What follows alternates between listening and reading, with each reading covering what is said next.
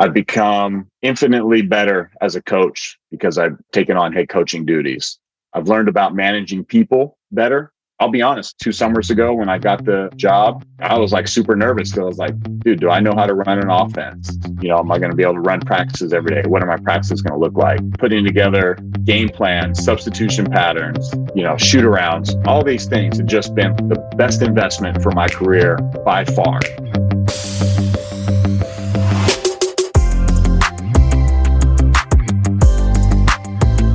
Hi, I'm Dan Krikorian.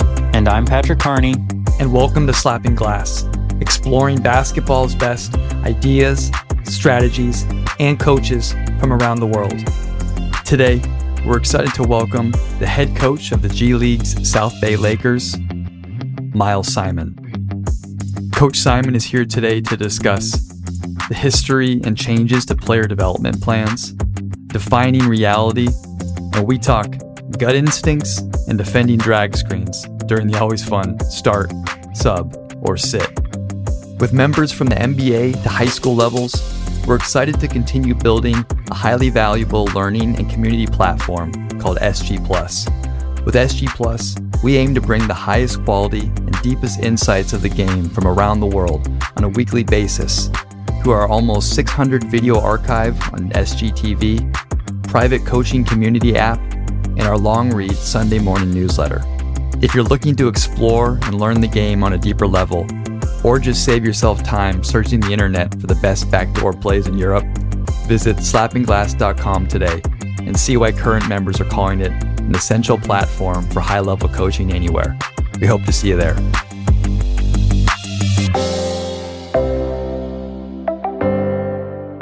And now, please enjoy our conversation with Coach Miles Simon. Miles, thank you very much for making the time to talk to us today. We're really excited to jump into a bunch of stuff with you. Hey, glad to be here. I really appreciate you guys having me.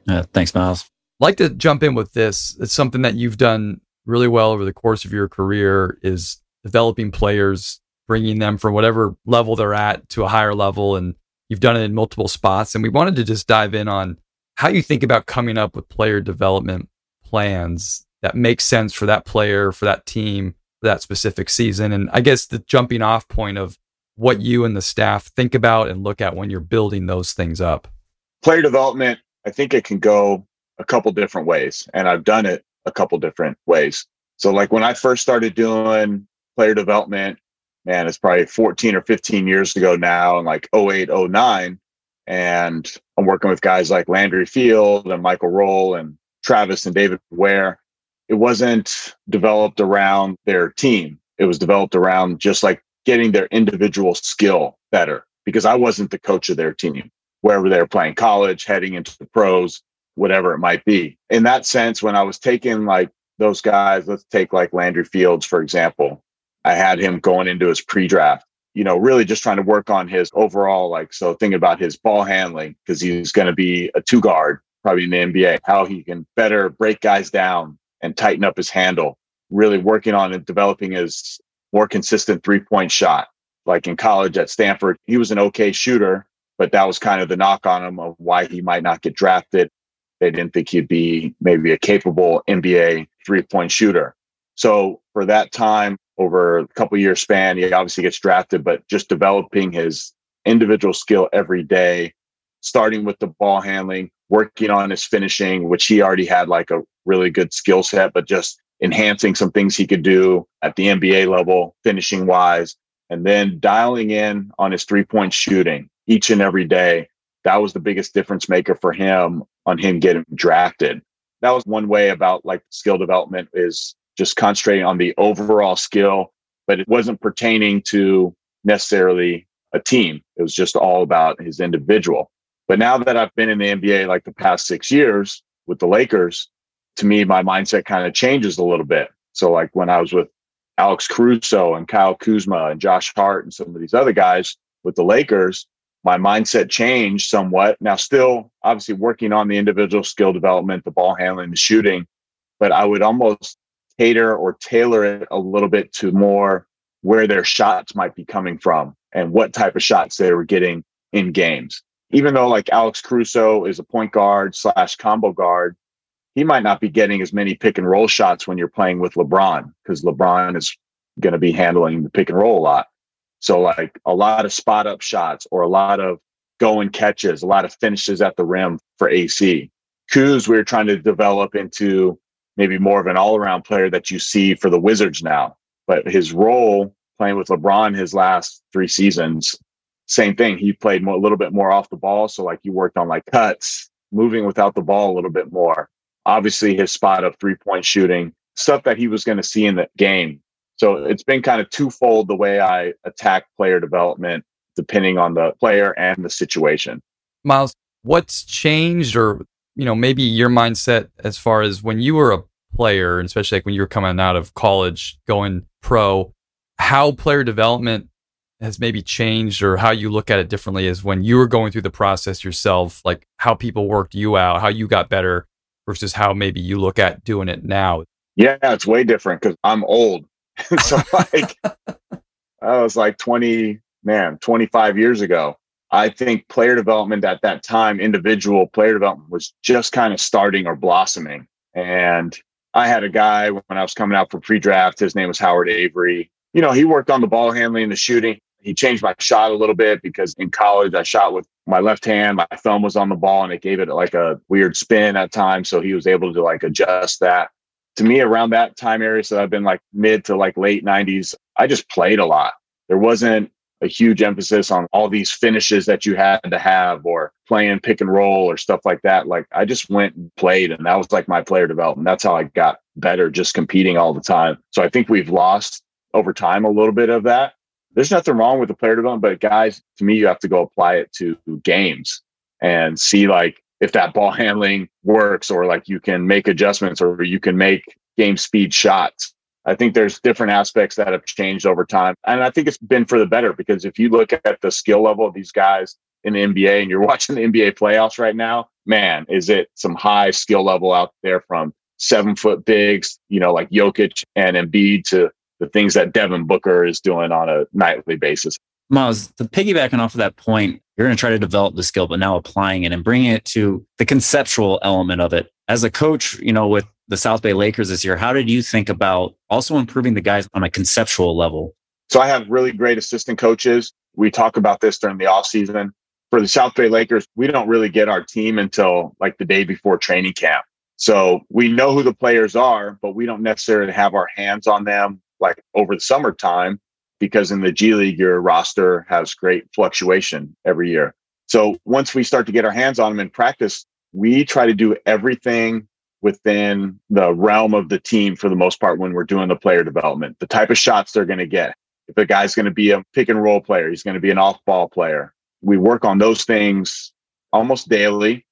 And then if we really want to dive into the individual stuff where we get to let them feel good about their game, we have what's called player development days.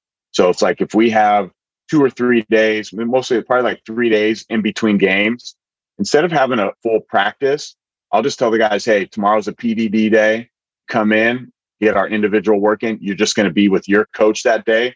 We're going to work on ball handling, finishes, our passing, all our shooting within just individual development, not within like what the team scheme would be. And the guys really enjoy that, because in the G League, you always want to feel like, it used to be called the developmental league, right? The D League. You always want to feel like you're getting better and progressing towards what, in the NBA, and you're not having to do team stuff all the time. And the guys we found, they've really, really enjoyed that. And Miles, the days when you are doing the team stuff, is it small breakdowns 3-on-3, or are you still repping against maybe the coaches, non-live, non-contact, but just the things that are the shots they're going to get? Yeah, it's mostly, it'll be like 2-on-2 or 3-on-3. And then usually against the coaches on those days, just working on the passing, the reads they might see, like if they're running like step up pick and roll, and we know the team is like a low man's always going to come in, like working on that corner skip passes, like redriving the basketball, then relocating to the weak side, stuff that we would do within our offense. We usually play a 4-round one offensive scheme for the most part, depending on how our roster looks. Working on that type of stuff in 2-on-2 or 3-on-3, so they can start making the reads. And that now it's not all about just like getting the shot every time. Okay, now you got to read the defender if the nail help is heavy, and you're driving to the middle, then we call it early easies, where you just got to hit that slot guy and then he's making the next decision, whether it's drive, pass, or shoot. Always trying to give them the most game-like scenarios as we can as coaches. Miles, when you're trying to figure out if a player is growing or not, or if they're really developing, are there any metrics or any ways that you and the staff use to say, okay, like we're working on this for a month or two, or whatever, and here's where we're actually seeing the growth with these players? Or is there a way for the player to see the growth other than maybe just the feel of the whole thing? I think there's a couple ways. One part I haven't spoken about is the film work. The film lets you see everything, the good and the bad. And I'm always on my coaches, show it all. There's no substitute for that, because then they can really see and grow. Like, okay, I have been getting to the rim, then I haven't been finishing. I only really drive left. I got to work on, being a little more versatile, driving right. I'm missing these reads when the big man is rolling, and I'm speaking in guards term right now, but the big man's rolling and I'm not throwing it up to him at the rim, even though his guy has committed to me. And then there's analytical data. We look at where you're taking your shots. If you're taking too many contested mid-range shots, we have to eliminate those. I'd rather have you just move the ball on to the next guy. We use all that stuff, even in the G League. Obviously in the NBA, they definitely do. Half our team was probably rookies this year, showing them their shot type, their play makes, what they're doing, how they're doing defensively. So with the film work and the analytics, so kind of a combination of both. Miles, with the young guys, and maybe when you see they start to stagnate, like they're plateauing and you're showing the film, but they can't make the read or they're struggling to make the read. How do you break through that stagnation? Or are there characteristics you see from the player that are impeding their ability to take that next step? It's hard because there's some guys that they can't get it or they can't see it. And I'm okay with that. I understand who can and who can't. But my job and our staff's job is to keep teaching it to them. And hopefully it's just small steps or breakthroughs. Like we had seen it with one of our players this year. He was using pick and roll and he just wasn't making the pass. Like he was just only seeing the shot and he was not seeing the reads on the passes to the weak side or the drop-offs to the bigs. And it was a process and you kept showing him. And then like one game, it was like, it started to click for him. And he was making some of these reads that we've been asking him to make, because it's like other teams, they watch the film too. So they know, hey, when Pat drives to the rim, he's only going to shoot.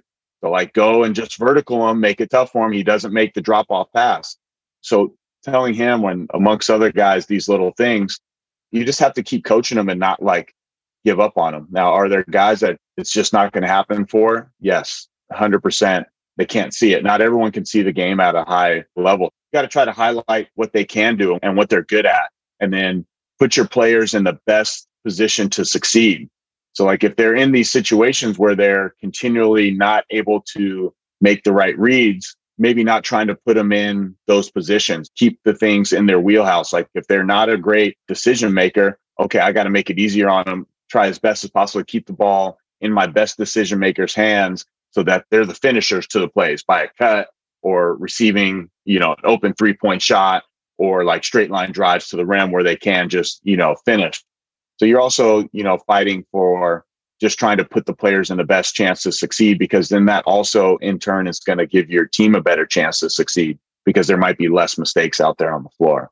Miles, in your position right now in the G League, and I know like this is across all different levels, but just your job in defining reality for players, and you're going to have guys that are going to make the league and go up. You're going to have guys that are two-way back and forth. And then I'm sure, the majority are not going to get there, in their aspirations obviously are, but you still have to coach that team. You still have to put them to play together. You still have to coach them like we've been talking about. What have you learned over the last few seasons of just how to coach all the different levels of reality that these players are coming across?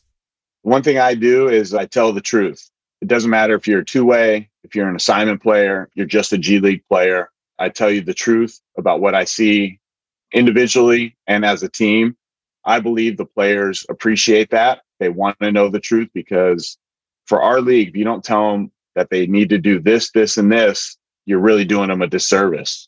And I tell guys, you got to be a better defender. You can't die on screens. Like you got to fight hard each and every time, every possession. no plays off. I've had a guy on my team. He's a very good on-ball defender. He's menace on the ball, but off the ball gets lost all the time. And I said, I use the example because we're lucky that we're in the same building as the Lakers.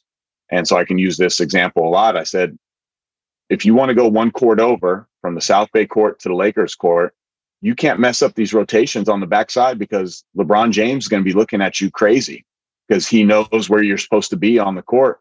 And you didn't get there to rotate to a corner 3-point shooter, like it's unacceptable. Or if you're driving to the paint and 3 guys collapse on you and dudes are wide open on the weak side and you're not throwing them the ball, you're going to get pulled out of the game. If you're taking these like bad shots, like I try to be as open and honest as possible about where they are, what they need to do better, but also in giving them a lot of praise when they do the right things and telling them like, hey, this is a strength of yours. Keep it going.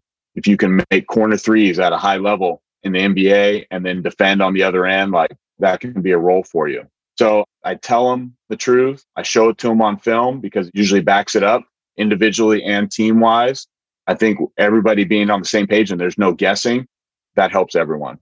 Miles, how do you think about establishing an atmosphere with your program, based on the conversation we just had with all players with different aspirations and viewing the South Bay Lakers more as maybe a stepping stone rather than like a career?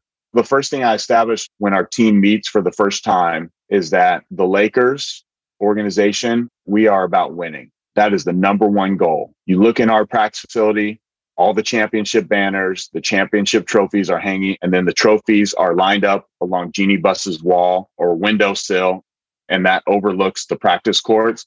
I said, that's the number one thing when you're wearing a Lakers uniform.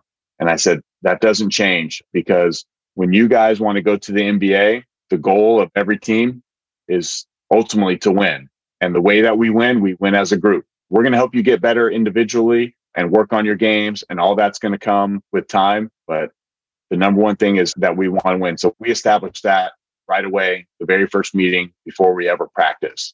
So if you're not really about like the team and winning, then you're going to stand out like a sore thumb in our group because I don't let really anything slide by. So like you got to come in with the right mentality and mindset. And that stuff is knocked out early. And yeah, of course, like the assignment guys, there's guys that come down that are assignment guys. Assignment guys are usually their draft picks, come down and they think it might be just their time to like go for theirs. But when they come down to my group and they see like how we practice, how hard we play, how together we play, how connected we are, they fall right into line. Miles, maybe if we could double down on some of that stuff real fast. And you mentioned like you're not going to let stuff slide, the players showing selfish tendencies or lazy or whatever the things are. I guess what would be the intervention steps for you to get that player on the same page? I let them know that when they're not doing things the right way, whether bad shots, not playing defense, and this is practice or games, it's addressed immediately. There's no like waiting until the game is over or practice is over. No, when you're taking like bad contested shots, not sharing the ball, not hustling back on defense in practice, the whistle's blown, it's addressed, we move on to the next thing. I don't wait. I don't hold back on a lot of things. A big piece for me is accountability. When you hold guys accountable, then the team looks like, okay, well, he's holding the best players accountable every single day, every single time.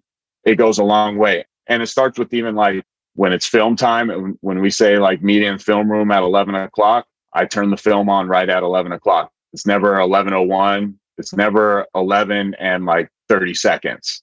11 o'clock, we're starting. Or the bus is leaving from the hotel at 9 a.m. for shoot around. You got to be on the bus or you're going to get left. Those just carry over into like practices and games, those little type things about team. And it's really helped our group the last 2 years to have a lot of success. My last question on this subject is kind of tying the two things that we've been talking about together, which is the player development and the culture that you try to establish. And I guess how the player development, how working with a player's game and their skill set can help also build your culture, like them feeling like you're invested in them and their success, and how you view that overall program as helping what you want to do overall as a team. Well, I think one thing that I do and we do as our staff we build a lot of sweat equity with our guys. When we're doing the player development, we're not just passing the ball, and Pat can probably attest to this. He's worked with me enough. We build sweat equity with the guys. I'm not just passing and rebounding. Like, I'm playing defense. I'm trying to get stops at times on guys, doing everything I can to just help the guys get better. And I think they see that and appreciate that like we really do invest in them and care about their growth and like how much that they want to get better. And then also, achieve their goals of getting to the NBA. So I think that's a big part of it. And then also our staff has done a really good job, and I really have to credit my assistant coaches. And I do this also, but it's a little bit different as the head coach, but we get to know our players. Like, we spend time with them off the court, getting to know like what they like, what they do. We sit down, have meals with them on the road.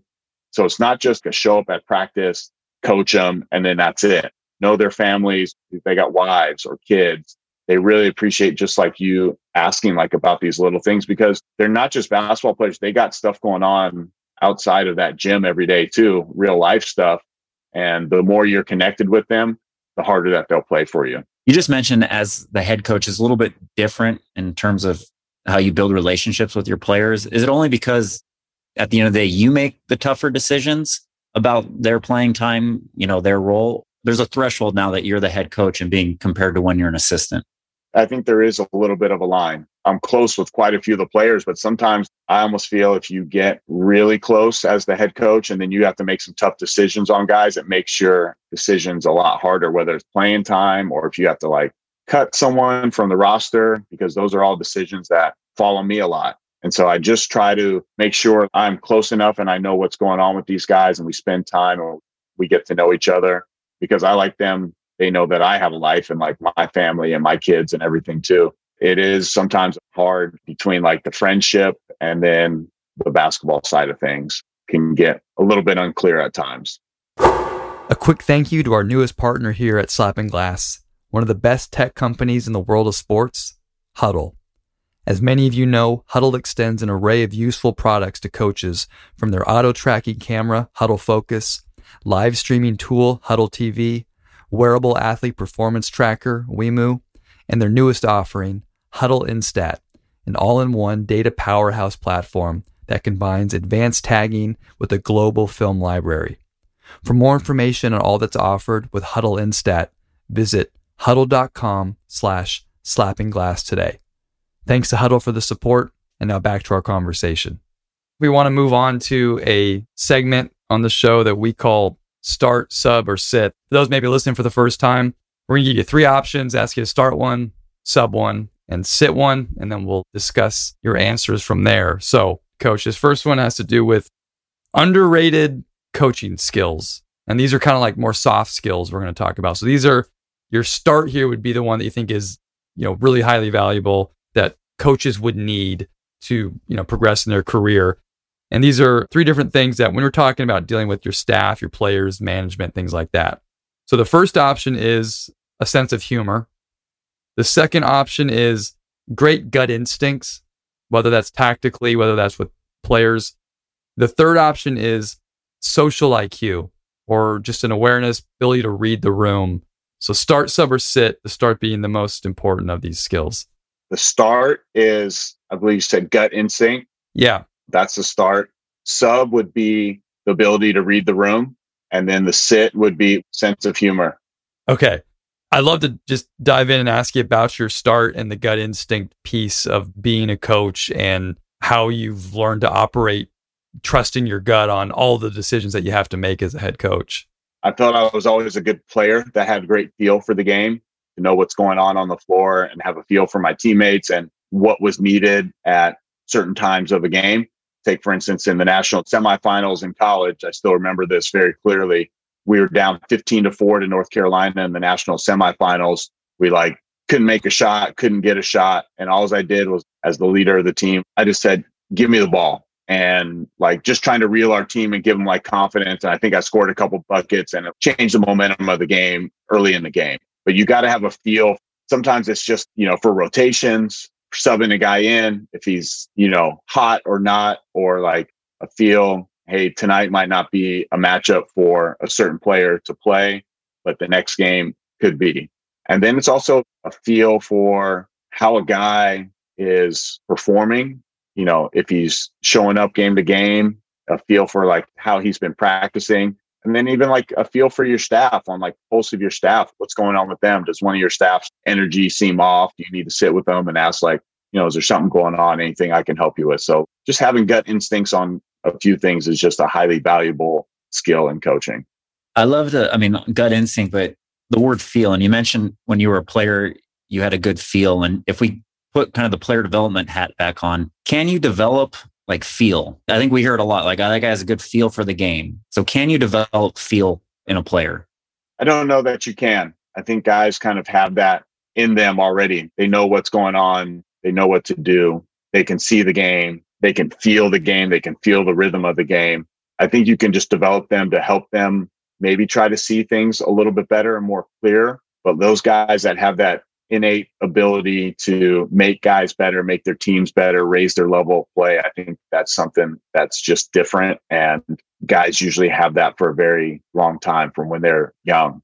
My son plays youth basketball. When I watch the games, I can see certain kids that have a great feel and others that don't. I don't know that the ones that don't will ever get it. They can get it maybe to a little smaller degree because they're just going to play so much basketball, but it's hard to develop that higher level. If you look back at your career outside of basketball, was there anything that you think attributed to your feel? I think my dad just put me around the game a lot. I was always at the gym with him, whether he was reffing or coaching or playing. I was just on the floor a lot, but I think it was something that was just passed down. And like, for whatever reason, God blessed me that I could see the game and know the game at a pretty high level. Miles, I'd love to stay with the gut instinct as a coach now. I think, obviously at the NBA level, there's so many metrics, so many stats. There's all this information you can get.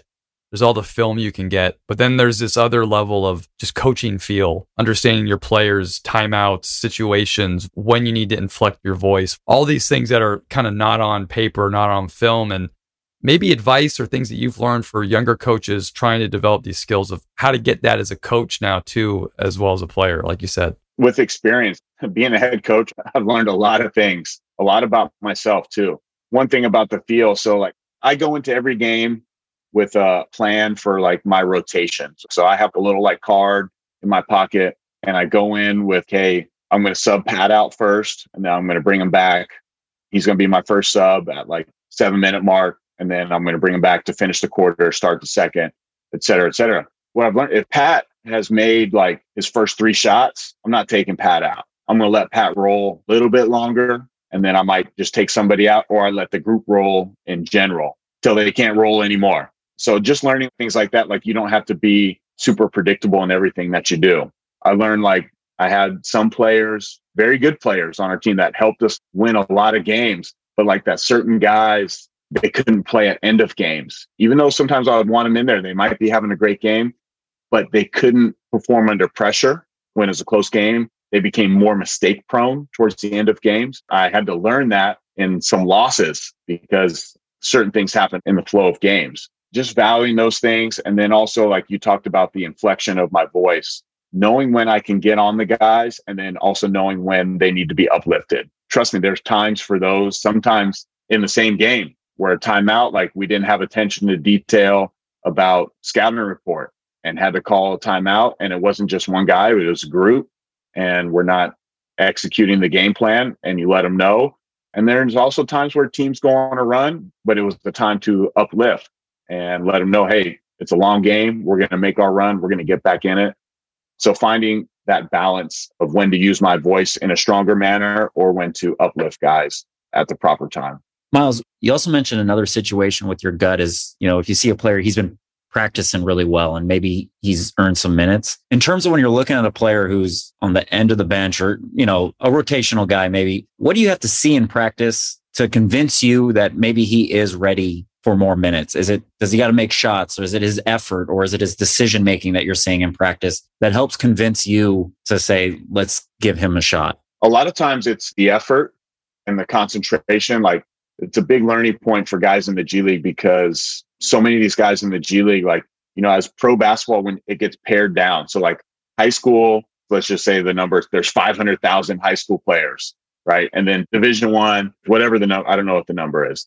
And then in the pros, in the NBA, there's 450, right? So as it gets pared down in the G League, these guys forget that like every other player on their G League team was probably also one of the best players on their college team, and that these guys are good, but they all feel they should be playing above each other. So what I look for in that sense is like, okay, when you're out of the rotation, are you still coming in, getting your weightlifting in? Are you still taking care of your body? Are you still practicing hard each and every day?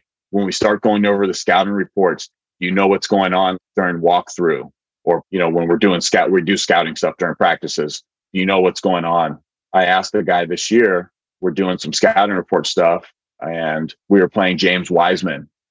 And I asked him, I said, which way is James Wiseman going to drive? Which hand is he? And he didn't know. And like, James Wiseman, not some obscure basketball player.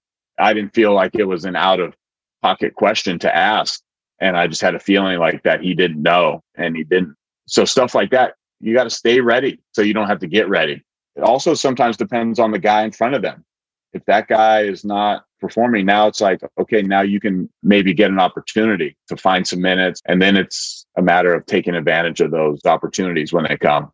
All right, Miles, moving along, our last start sub sit for you. So this year, you guys were a top 5 offensive and defensive team. We want to ask you about defense, and we're going to give you 3 actions that are tough to defend in transition. So the start would be the toughest, in your opinion, in terms of defending. So start, sub, or sit, the drag screen, option 1. Option 2, the delay, when the teams play to the delay. Or option 3, the pistol action. Okay. Drag would be the hardest. I would start drag. Pistol, I would sub. And then delay, I would sit. I guess to kick it off, what is the most important in transition in terms of defending the drag screen for you, or what were you guys working on? First, it's just like, got to get your guys back and loaded to the ball. That's going to help get your defense set as best as possible. But then a lot of the drag is going to depend on the player. Okay. Let's just say Steph Curry, for example, bringing it up. So like my pickup point has to be a little bit higher. He has 4-point range. Now my guard has to pick up a little bit higher, which also means for us, our bigs in pick and roll, we play up the touch. So we're at the level of the screen. If the screen is moved out to like the 4-point line, I only allow my bigs to go out to like heels or toes on the 3-point line, because I don't need them extending out on these quick dynamic guards. Then they're just getting blown by, or they're getting split or whatever. But anyway, so on the drag, my bigs still got to be up and have some type of presence, because if it's a guard that can shoot off a drag, you know, behind the screen or one step past the screen, then we got to be able to have some type of presence at the level of the ball. Then in saying that, is the big that's setting a dynamic roller. That gives you another set of problems. If that, like, he's coming and let's say he's slipping out and he can get to the rim quick, like an Anthony Davis or something like that. Now your big is worried about the roller, and he's worried about a 3-point shooter. So the reason we need to be loaded to the ball is because now I need my low man to be in case the roller gets behind my big.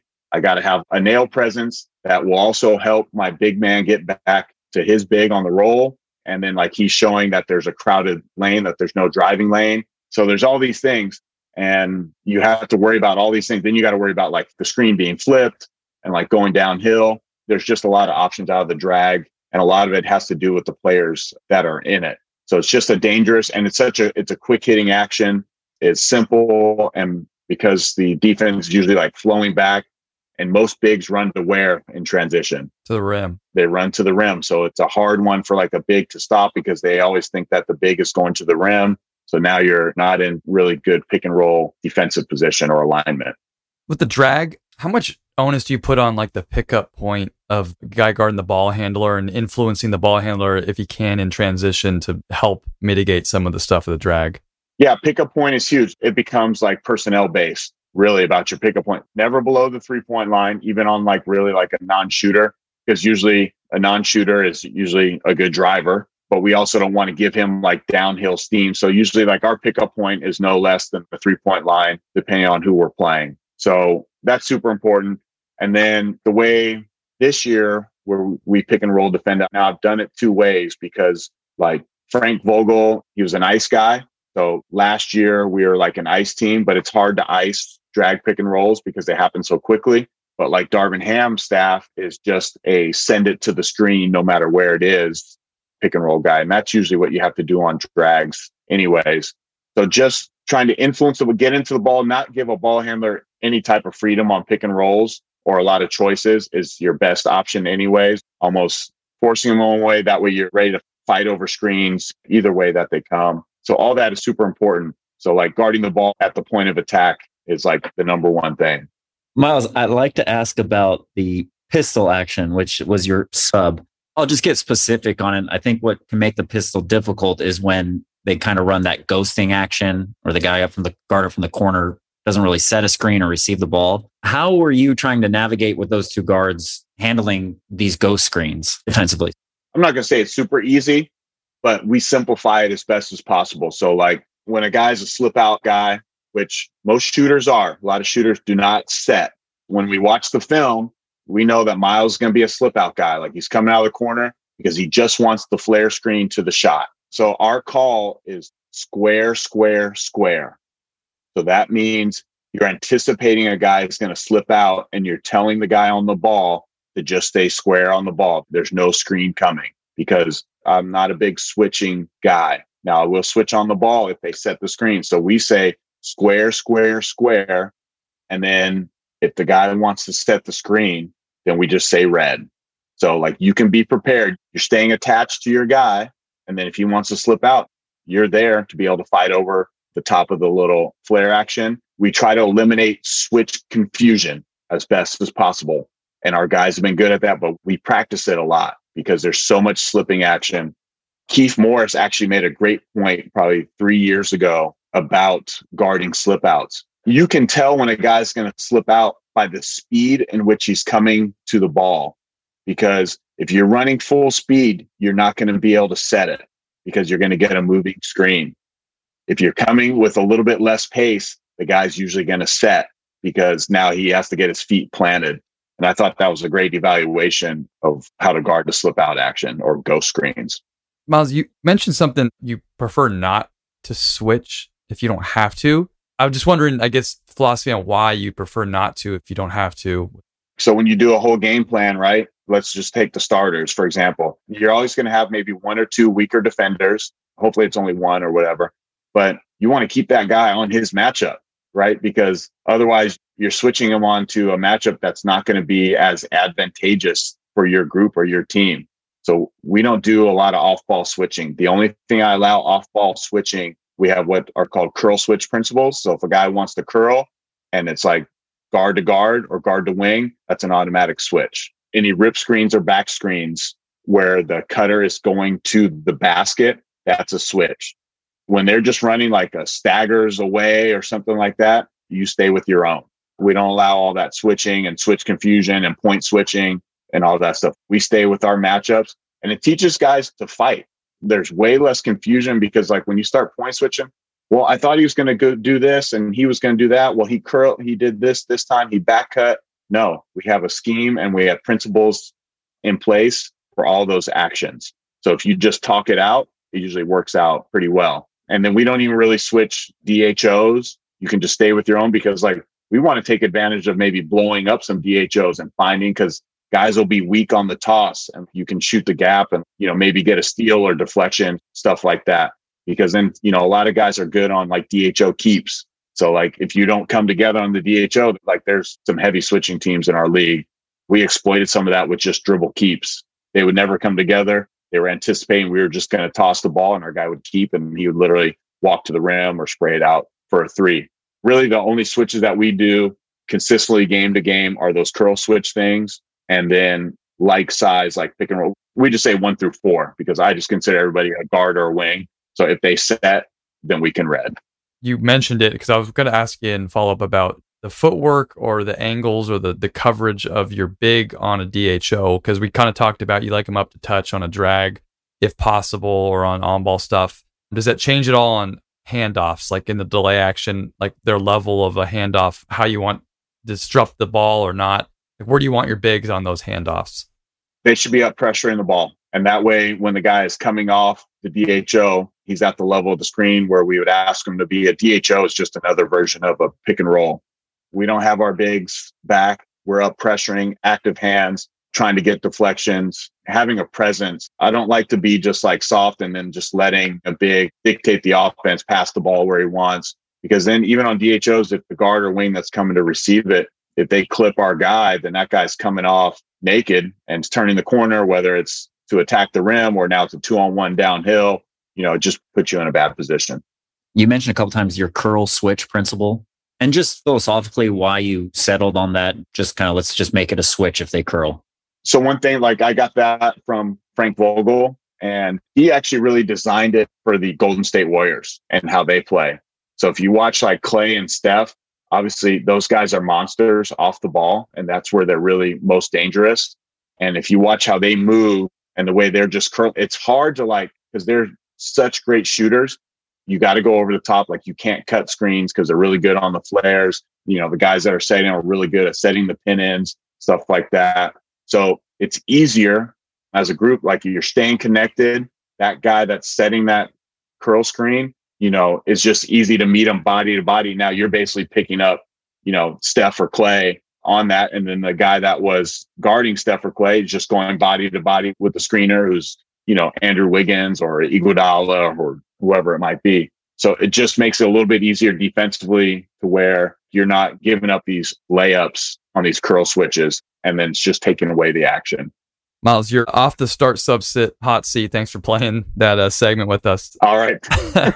I'm glad I was able to make it through. Yeah. Flying colors. That was a lot of fun. Hey, we got one last question for you to close the show. Before we do, thanks again. This was really fun for us. We appreciate all your thoughts and your time today. Yeah, no problem, man. Glad to join you guys. Our last question that we ask all the guests is, what's the best investment that you've made in your career as a coach? By far, the best investment was leaving the NBA as the fourth assistant and becoming a G League head coach. By a landslide, that was the best thing I've ever done. I've become infinitely better as a coach because I've taken on head coaching duties. There's so much that goes on for a head coach, every day, every off season that you just don't get to do as an assistant coach. I've learned about managing people better because I have a staff of 5 coaches that I have to lead every day. Like when I come into a staff meeting, I'm the guy they look to set the tone of the meeting and what's going to happen that day and what's going to happen going forward. I got to manage my 10 to 13 players on the floor. I have a training staff that I got to work with, every day. So it's like all these subsets of groups that all have different thoughts and opinions and like taking all that stuff in. Then also the great advantages of that is I get to work with the South Bay front office along with the Lakers front office. And you get to learn how front office thinks on certain things about players and what they want and what they see in players, what they see in the games. Where like as a NBA assistant coach, you're just not privy to a lot of those conversations and a lot of those things. And then I'll be honest, 2 summers ago when I got the job, I was like super nervous because I was like, dude, do I know how to run an offense? Never really done it before. I'd done it like AAU, I coached in the EYBL and some other things, some college summer league, but okay, can I run an NBA offense? Am I going to be able to run practices every day? What are my practices going to look like? So just being able to do those things, putting together game plans, substitution patterns, shoot arounds, all these things have just been the best investment for my career by far.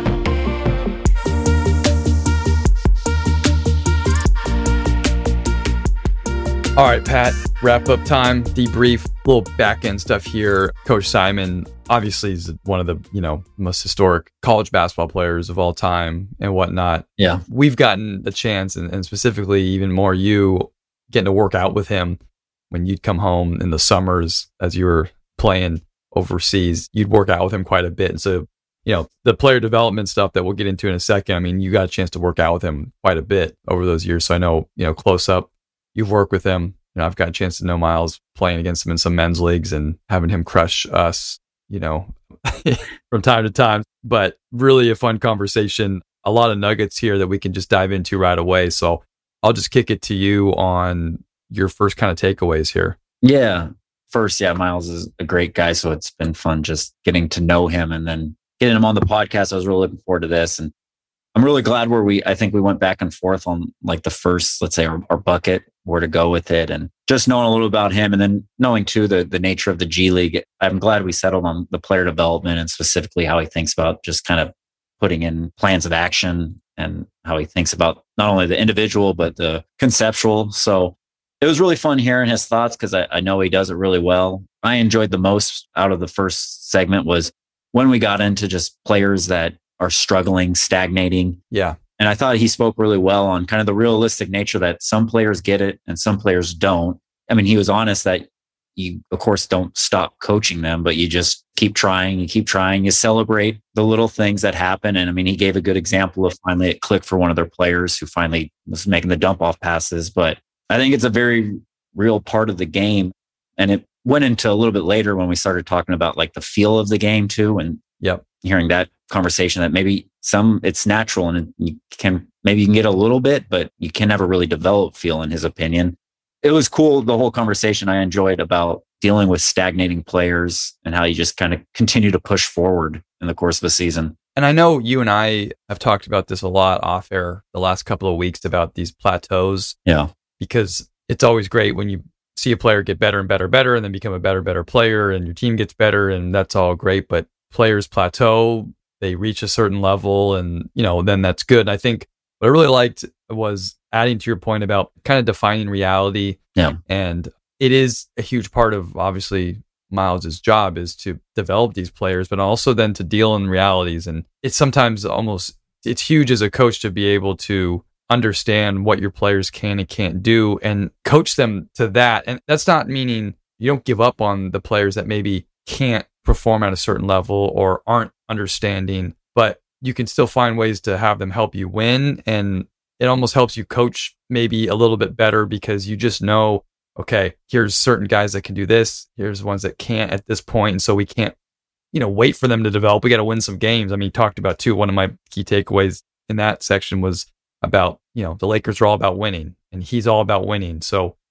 that's what it ultimately comes down to. And I think defining that reality is huge. And obviously you talked to it and the plateau conversation, it's a very, very real one that every level, every coach deals with the player that just is hit a plateau or has hit their peak maybe, or like in his case too, he talked about the player ahead of them is just maybe better and that's going to be a roadblock for them. So there's a ton in there. I wrote down too, like we had the chance, we really loved our conversation with Phil Beckner recently as well, where we hit on player development and his thoughts on it. And I think what's interesting is we talked about like the different angles here where Miles also is the head coach who's doing the player development too. So he has to then make some of these decisions. And Phil we talked a lot about, getting players to certain levels and things like that. So two different angles coming off of it that I liked and kind of tied back in myself. On that note, I think with Coach Beckner, he said you got to really focus on like the minutia, the tiniest details, maybe to help that player get over this hump or start continuing to grow a little bit.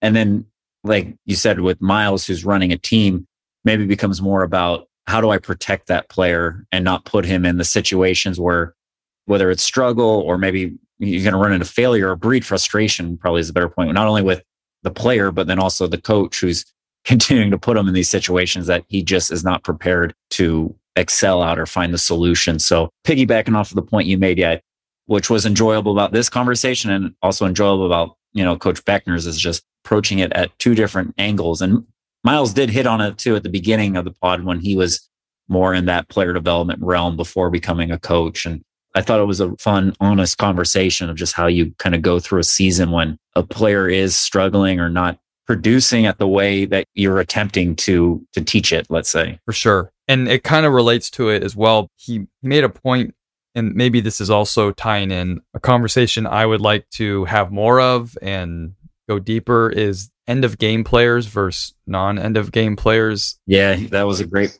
point he brought up. Like it just gets to trust. And we talked about it a little bit. I thought it was a really great point and it's really true. And maybe we'll try to resurface that conversation somewhere else and go deeper with another coach. I liked his points, and I think it's really true as a coach of who you trust and who you can play down the stretch that doesn't, I guess, shrivel or have the pressure get to them. Yeah, I agree. I think that was definitely, as we think about things we would have loved to have talked about more if we had unlimited time. That was one of them. He kind of brought that up at the end of our first start sub sit segment. Right. I enjoyed too. Another kind of tangent we went on was how he knows when a player is ready or he's been practicing really well, the gut to give him more minutes. And it's a conversation we've been having, I think, a lot lately too. Just the importance of having a player who can concentrate. Yeah. That really builds a lot of trust in a coaching staff when you know this player is like concentrated, he's locked in. I mean, I'm sure as everyone thinks, it's like, oh, skill, he can produce, but it comes down to these small things that maybe keep you off the court. Adding to your point, I think we're in start sub sit now. We love start sub sit. It's always so much fun for us to see where they go. And side note, you and I were stressing up to the very last minute before Miles hopped on because sometimes we have these pretty locked in, the start sub sits, well before. And we had a hard time coming up with our two for some reason this morning. But at the 11th hour, we got them both. And I actually just really loved the conversations that came out of both. Yeah. So I guess kind of sticking on what was the executive underrated coaching skills, that gut instinct thing, he just really spoke well on it. And I loved how he's developed it, how he was as a player. I think anybody that has ever watched Miles play at Arizona and, and in his career in the NBA, I mean, and you and I have had the chance to, kind of play against it. Yeah. His instincts are off the charts as a player, but then as a coach too, how he's kind of developed that. I took that away a lot. Jumping ahead, I guess, to his best investment answer was just really a great, real answer about the value of becoming a head coach versus being the fourth assistant, like you mentioned, and how I think that's probably helped with his gut instinct too, of knowing how to manage people and all the things he mentioned. So I'm kind of throwing a lot back at you here with start sub sit, but those were some takeaways kind of tying in his best investment into that first one for me too. Yeah. And, the tough to defend one. There was a ton of nuggets he threw in there. Yeah. The switching conversation and why he's not a switching coach. Yep. But then the couple principles he has, I really enjoyed his philosophy, and then hearing about the curl switch principle, those nuggets. I mean, it's not a foreign concept, but it's something I don't think we've heard on the pod, and just his philosophy about why just kind of, let's just automatically switch it and solve it that way. That was also like I kind of wrote down as maybe a conversation we can have deeper, whether video breakdown or another coach, on the kind of more of the details on what types of screens to switch versus not switch. He had mentioned any kind of rim attacking screen, like a rip screen. Yeah, a rip screen or a back screen. We'll switch that. This curl switch makes sense because that curl's taking you to the rim. So that kind of, it goes into that philosophy. And we talked to another Lakers assistant, Gent. Yeah, Coach Gent on the staff now. And he also vehemently, I remember, hated the point switch. We asked him about switching, and Miles doesn't like the point switch either. And I liked hearing his thoughts why. If you got a sense of Miles's defensive tendencies to be aggressive, pressure, knife in on the DHOs and things like that. And sometimes the point switch, though it can be super effective if done well, it can lead to guys just kind of pointing and switching and not being aggressive on certain actions. I agree. And he did mention your favorite DHOs and just how they would attack those point switches, those DHO keepers. So I started salivating a little bit over here. Maybe we'd lost you. No, I was ready to see if he could go another hour on the DHOs, my favorite. For sure. So big thanks again to Coach Simon. Much success to him. Yes. Pat, I think it's a good place to end it. As good as any. Okay. Sounds good. Thanks everybody for listening, and we'll do this again next time.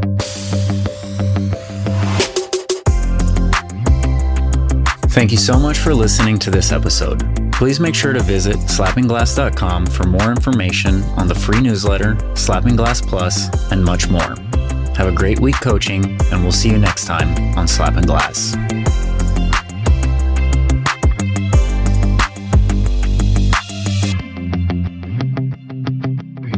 Do we have a name yet for this thing? I have like slapping backboard. Slapping glass. Slapping glass. That's kind of funny. I like that. Let's roll slapping glass.